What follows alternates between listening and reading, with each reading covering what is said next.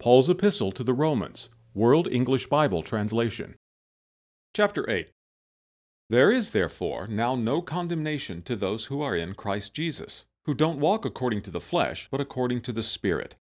For the law of the Spirit of life in Christ Jesus made me free from the law of sin and death. For what the law couldn't do, in that it was weak through the flesh, God did, sending His own Son in the likeness of sinful flesh and for sin. He condemned sin in the flesh, that the ordinance of the law might be fulfilled in us, who walk not after the flesh, but after the Spirit. For those who live according to the flesh set their minds on the things of the flesh, but those who live according to the Spirit, the things of the Spirit. For the mind of the flesh is death, but the mind of the Spirit is life and peace, because the mind of the flesh is hostile towards God, for it is not subject to God's law, neither indeed can it be. Those who are in the flesh can't please God. But you are not in the flesh, but in the Spirit, if it is so that the Spirit of God dwells in you. But if any man doesn't have the Spirit of Christ, he is not his. If Christ is in you, the body is dead because of sin, but the Spirit is alive because of righteousness. But if the Spirit of Him who raised up Jesus from the dead dwells in you, He who raised up Christ Jesus from the dead will also give life to your mortal bodies through His Spirit who dwells in you. So then, brothers, we are debtors, not to the flesh, to live after the flesh. For if you live after the flesh, you must die. But if by the Spirit you put to death the deeds of the body, you will live. For as many as are led by the Spirit of God, these are children of God. For you didn't receive the spirit of bondage again to fear, but you received the Spirit of adoption, by whom we cry, Abba, Father! The Spirit Himself testifies with our spirit that we are children of God.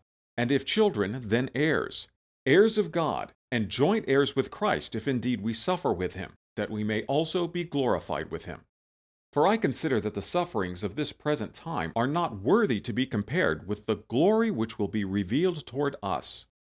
For the creation waits with eager expectation for the children of God to be revealed. For the creation was subjected to vanity, not of its own will, but because of Him who subjected it, in hope that the creation itself also will be delivered from the bondage of decay into the liberty of the glory of the children of God. For we know that the whole creation groans and travails in pain together until now. Not only so, but ourselves also, who have the first fruits of the Spirit, even we ourselves groan within ourselves, waiting for adoption, the redemption of our body. For we were saved in hope, but hope that is seen is not hope. For who hopes for that which he sees?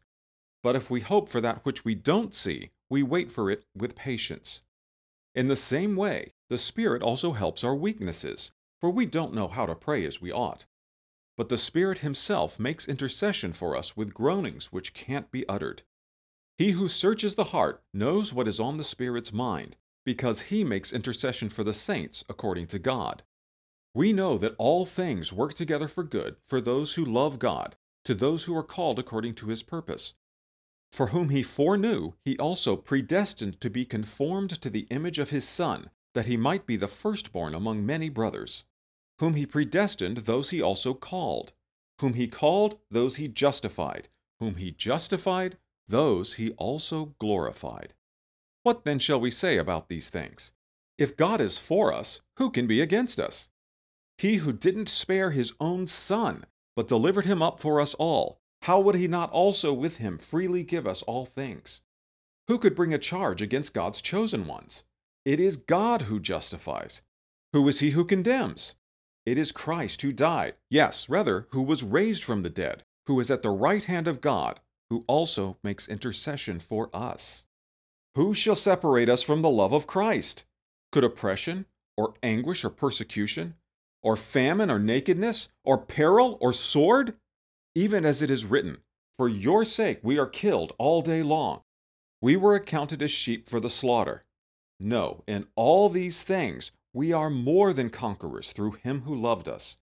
For I am persuaded that neither death nor life, nor angels nor principalities, nor things present, nor things to come, nor powers, nor height, nor depth, nor any other created thing will be able to separate us from the love of God, which is in Christ Jesus our Lord.